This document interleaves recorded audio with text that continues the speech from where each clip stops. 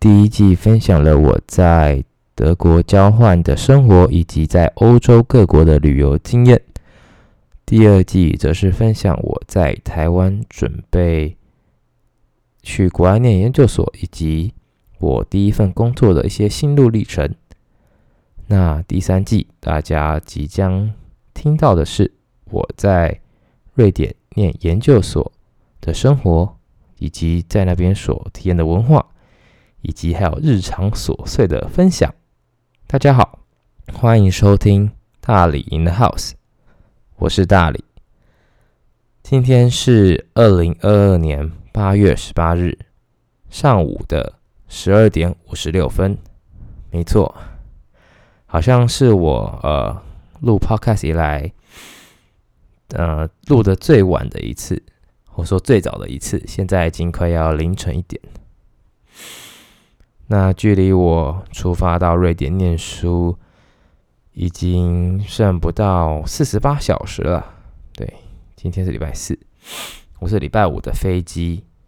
对，礼拜5晚上9点半的飞机，然后飞到当天的话，那飞到当地的时间会是8月20号的下午1点10分。那总飞行时数会来到23个小时。对，将近1天了。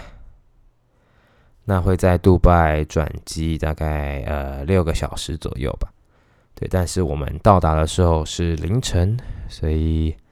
不知道那边的东西有没有开。对，那现在行李已经收了快80%吧，以一个剩不到2天就要出发去念书的人来讲，好像不是一个非常好的数字，你知道吗？因为我从台北回来高雄才不到2个礼拜就要出国，然后就是我也是一个一直很鸵鸟心态，然后一直没有整理行李，从真正整理行李应该是从这礼拜1开始，快速的把衣服整理好，然后尽量把我想要的东西都塞进去。哇，还好我这次买的是学生票，所以可以带总共45公斤的行李。那我自己是有带电锅去啦，一个小型的6人份电锅，比我想象中来的好塞。对，然后就是买了220伏的电压嘛。然后还有带一些什么特别的东西呢？我发现其实我带蛮多的短袖的，主要是说我去健身房还是比较习惯穿我那些衣服，但不知道冬天的时候会不会穿得到。长袖的话我反而带蛮少的，因为我想说带一些自己习惯穿的，比如说睡衣啊，或是一些外出的衣服，剩下的衣服就等到当地的气候看看到底冬天会多冷，再去购买当地的衣服吧。对，因为然后加上其实我也没有带什么一些吃的，因为以我上次的经验，我上次去德国带了什么一袋泡面，然后还有什么益美的饼干啊，然后好像还有什么内补给站的也是一个饼干，然后结果就是吃的次数其实蛮少的，因为加上我本来就不是一个很嘴馋的人。当然有人会说你可能真的很想吃的时候就可以解饥，但是就是以我的经验来讲，我可能想尝试外地食物都来不及了。但是有可能北欧的食物可能真的没很好吃，我也不知道。因为以我的习惯，我都是会自己煮啦，然后我都是尽量在正餐吃饱，然后加上我在健身，所以也会有稍微的饮食控制，然后营养素的计算等等。对，那为什么会就是在出国前临时录了这一集呢？也是作为第3季的开头。那就是在我辞职在台北辞职之后，见了很多的朋友，然后回来高雄的时候也是发挥我的社交牛逼症。对，就是以出国的名义跟很多朋友聚一聚，不然平常好像根本没有契机会约朋友们出来，讲的好像我很孤单一样。但是就是因为很多朋友其实也大概1年没见吧，或者说半年没见。那这些朋友都是我在不同阶段非常要好的朋友，然后持续都保持联络。所以即便在一阵子没有联络之后，当我们在相聚的时候，并不会觉得尴尬，然后也不会觉得说是为了社交而社交。对，就是一个真的是彼此关心近况，然后聊聊彼此的一些想法。对，他们会好奇我为什么出国，我也会好奇他们在做些什么东西。就是借由因为这阵子接触了蛮多的朋友，就是一些旧朋友们，心里其实有些感触吧。对，就是想要借由 podcast 来分享我在朋友们身上所听到的一些故事跟自己的感想。那首先呢，是要讲到我的一个国中朋友。对，他是一个我认为在我活到20几岁当中，认为最有能力的人。他在国中的时候，我们是国中同学。他在国中的时候已经考过全民英检高级，然后多益好像990吧。对，就是在国中的时候，然后上英文课的时候在看英文的贾博士传。你知道贾博士传有多厚吗？他让我的印象非常深刻。然后就是一个都是特立独行的孩子，然后怎么考都是全班的第1名这样。然后上了高中之后，他去了雄中，然后当了模联社的社长。对，然后也是一个在我眼里是一个非常会办活动啊，因为雄中的模联社是一个很大的社团，因为我当时有参加一些模联社的活动，知道雄中在模联的地位是非常的高的，加上他又是社长，所以就觉得他是一个很会社交的人，然后又会很多人脉。对，就是其实也是蛮羡慕的。然后上了大学的时候，他上了台湾大学的医学系，是个大家人人称羡，或者说在台湾不是第1也是第2的一个系所吧。但是就是在大学这段期间，我们联络次数其实蛮少的，然后加上他不知道为什么就会不回讯息啊等等的，所以就觉得说他是不是遇到一些什么事情。然后直到我最近再次跟他碰面之后聊了很多，才了解到他说其实他在大学的时候并不是过得很快乐，然后导致他没有动力去念医学系。因为他其实对于医学系也没有很大的憧憬，也没有很大的热忱。他认为，因为他就是一个比较爱思考，或是说爱计算、爱理论、物理这方面的一个人，但是在医学系就是比较多的是记忆的部分，然后一些生物啊等等的，他就是没有那么有兴趣，所以他念的并不是很好。那这个就是让我蛮有感触的，就是说，我以前认为我是一个很好高骛远的人吧，然后就是我怀着很大的梦想，但是我的能力不足，然后也有很爱乱想，所以导致说，我的人生当中其实蛮多挫折的，就是不要看我现在即将出国念书，好像很光鲜亮丽啊什么的，那其实在我的求学或学业过程中，其实是很不顺遂的。就是我在会考的时候考不好，在学测的时候也考不好，然后在我大学想转学的时候也没有转学成功。对，所以就是一个非常坎坷的路程这样。但相反的，我的朋友是一个非常有能力的，但是我却是就是觉得不要放弃，然后因为我还是有怀着一些远大的梦想，那我就是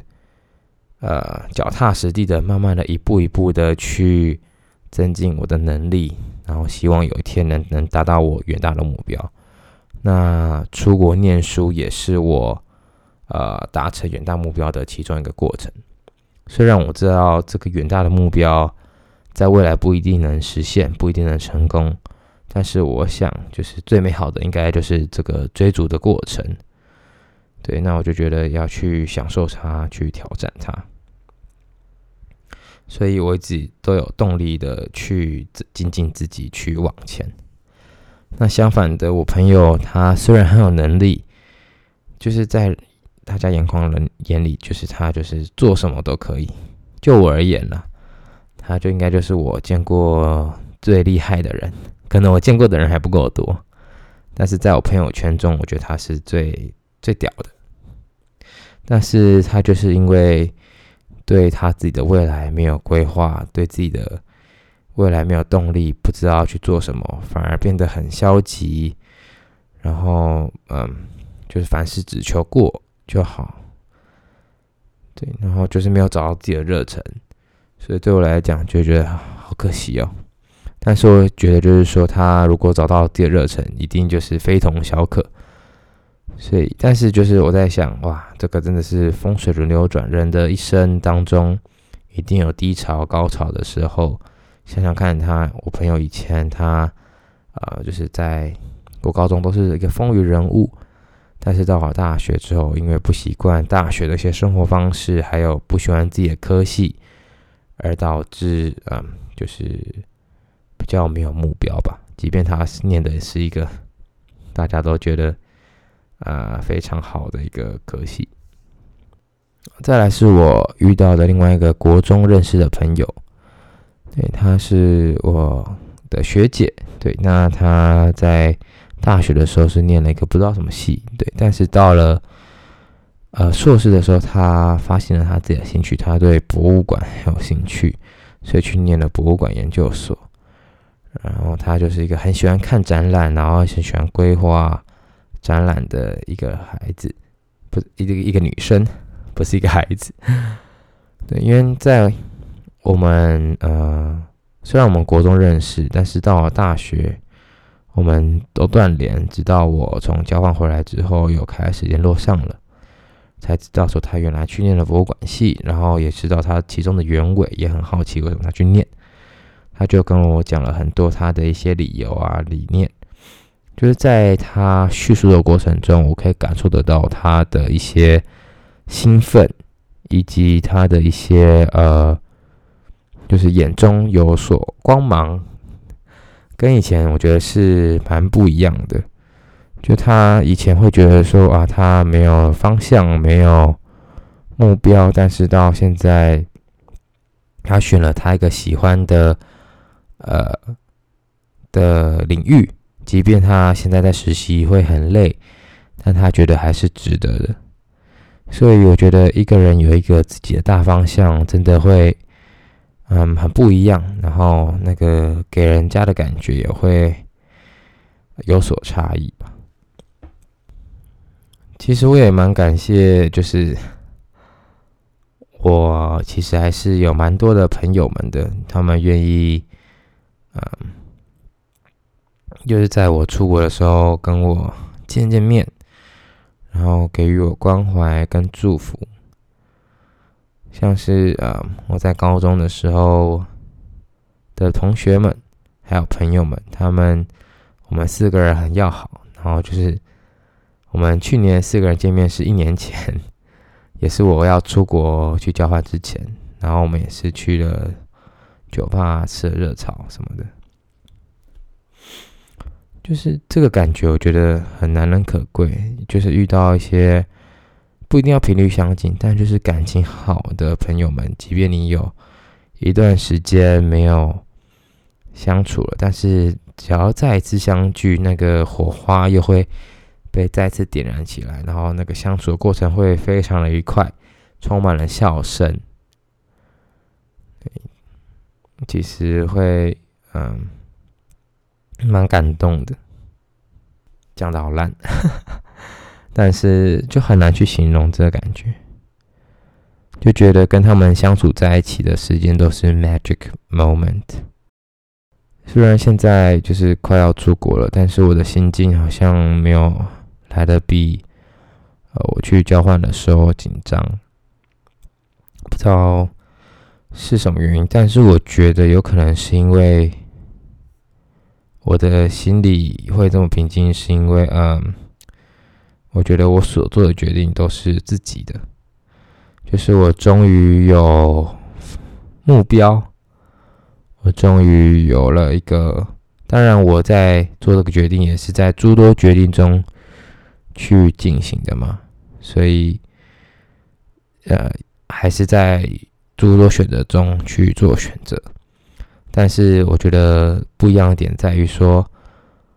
这个决定是我收集了很多资料，去做了很多的努力功课，去到处去问学长姐的一些经验看法，然后去考试符合资格，然后也因为我的在大学所付出的努力的成绩啊，或是专题的成果，导致我可以上了一些我想要上的学校，甚至拿到奖学金，让我不用付昂贵的学费，然后让我有机会到瑞典去读我的硕士。所以就是心境异常相对的平静。虽然我也会一想到就是说我未来回来台湾的时间是越来越少，然后可能最快也是1年之后才会回来台湾，然后也知道说在瑞典生活的方式会很不一样，因为人生地不熟，很多的人脉，很多的一些社交，很多的一些生活习惯都要重新去建立，然后心态也要有所调整，因为自己是去念书，而不是跟交换一样是到处去玩。那同样的，我也会觉得说我到了瑞典，可能也只是换个地方去念书，差别就在于说我要一直讲英文，要用英文去学习，但是我的生活形态可能也会差不多，顶多就是就是平日上课，然后去上健身房，然后要花更多时间念书，然后煮饭，这样。所以其实没有改变的太大，只是说毕竟我已经1-2年没有去念书了，对，就是没有看课本，然后去记忆啊，或是去计算啊等等的，所以我想必会有一段的阵痛期。然后到了当地以后，也会有很多的活动需要参加，像是他们的学生会办了很多活动给外籍生，台湾同学会的一些学长姐他们也有办一些活动，所以也要建立一些connection， 就是叫做什么连结，然后也要认识当地的人们，要学习瑞典文啊，设法融入当地，当然是很困难。同样的，也要去寻找工作机会，去了解当地的职场文化，然后去了解说我未来要往哪里走，我是要念博士班呢，我还是需要直接去找工作？那我找工作要留在瑞典当地，还是在欧洲其他各国去寻找？这样其实充满了未知啊，对吧？就是一个突破舒适圈的过程吧。因为我觉得我最近体会到什么叫做突破舒适圈，一直大舌头，就是我最近体会到什么叫做突破舒适圈的感觉。就那种感觉是你很紧张，你很无助，你很彷徨，你很没有方向感，但同样的你却是在一直不断的学习新知，一直在突破自己，然后去想方设法找到解决办法。那最终结果可能你吸收的可能不会太多，这个叙述不知道怎么说，就是譬如说你在努力过程中后来跑到终点，但是你可能是用，譬如说你跑100公尺好了，你可能花了10秒就跑到终点，或是说你花了1分钟才跑到终点。虽然都是跑到终点，但是那个成果却是不太一样的。但对我来讲，我现在就是觉得说，只要我有跑到终点，那就够了。对，先求有，再求好。对，以前在前几集就说过，就是我不再留在台湾念书的原因呢，就是因为我不想要跟大多数人一样，就是在台湾毕业，然后就在台湾找工作，因为我认为说这个世界很大，如果不去看看的话很可惜。我也很感谢家里给我资源还有机会让我出国去看看，因为我觉得说当我在跟有见过世面或是说有比较国际观的人去聊天的时候，那种感觉很不一样。然后我觉得我是想要成为那一种人，然后想要跟他们有相同的频率，有共同的共鸣，而不是说自视，但是也不是说是自视甚高或者说自大什么的，只是说我想要去看看这个世界到底还有什么是我没有发觉的。因为你接触到不同领域，或是说不同的不同国家的人、不同文化的人，你所激荡出来的火花是非常不一样的。对，但是这个也代表说你要保持一个开放的心胸，你必须要突破自己的同温层，你不能只跟台湾人混在一起，或者说只说中文的人混在一起，因为这样子的话，你等于就只是迁到北京还是牛，对，就是会没有什么长进。当然，偶尔一定会想家，也一定会想要跟自己的同国家的人取暖，对，这是一定的。我想在冬天的时候一定会感到很寂寞吧。但我想这就是人生努力的代价以及过程。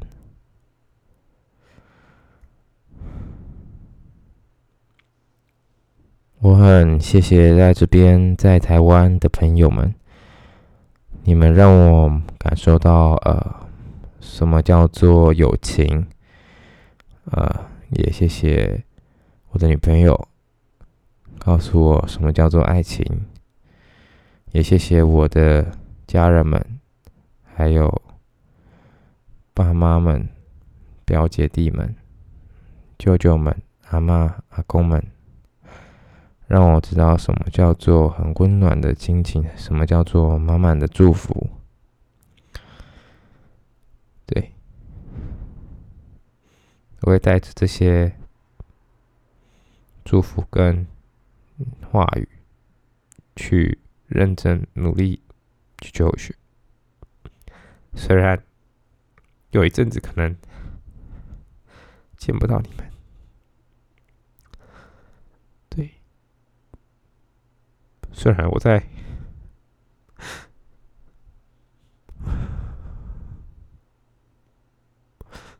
在你们那边前装作很坚强，无所谓的样子，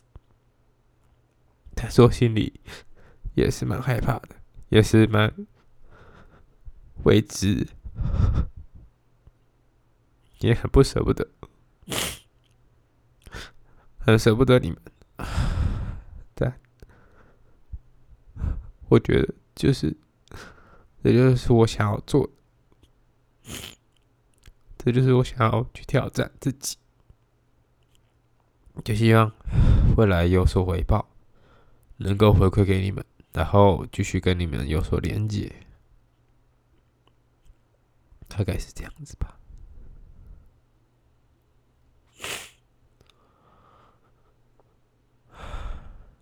好像有点太真情流露，这个名就只是一个 podcast， 怎么会变成一个告白的一个事件？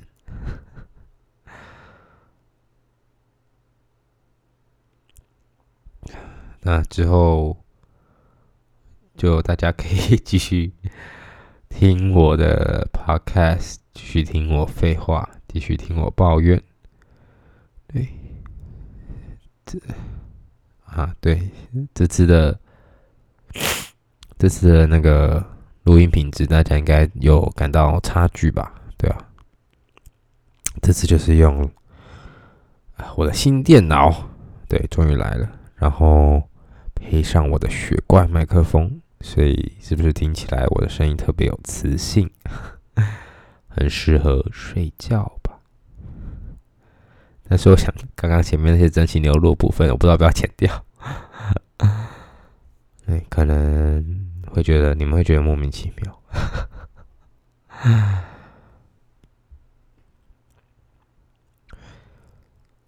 时间真的过得蛮快的，没想到过了1年就要再出国一次，这次去的时间是更久，对，将会是我在国外待的最久的一次，对我来讲是一个很大的挑战，对。那大家可以继续追踪我 IG， 然后我会用力更新的影片，还有我的 Podcast， 对，可能到了瑞典当不久之后就会再更新一集，因为到了瑞典其实要办蛮多手续的，就跟我当初去德国一样，也是颇麻烦。到瑞典需要你要申请人口号，就等于在台湾的身份证字号，你才能去有银行开户啊，或者是说办理那个电信，没错，就跟台湾一样。但是因为现在那个乌克兰跟乌俄战争的关系，很多的乌克兰移民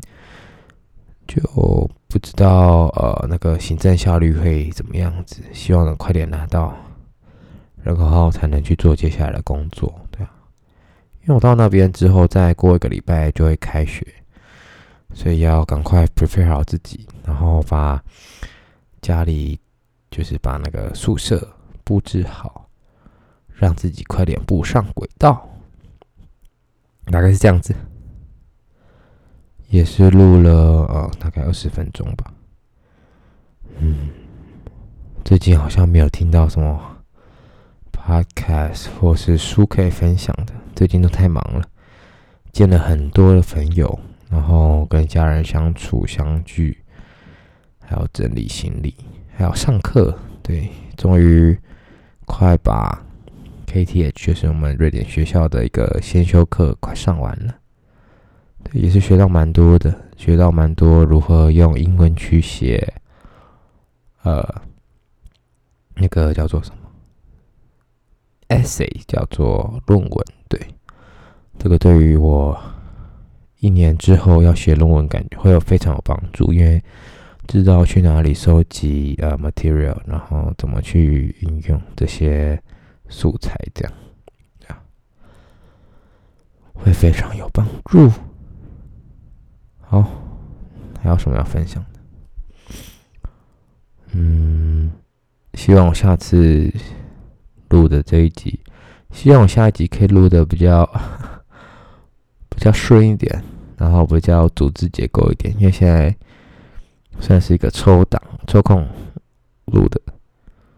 因为我现在行李还没有整理完，一个还没有整理完行李的人竟然还在录音，真的是不知好歹。对，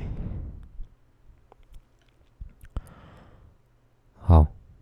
那大概就是这样，我们下集再见，大家拜拜，拜拜拜拜拜拜拜。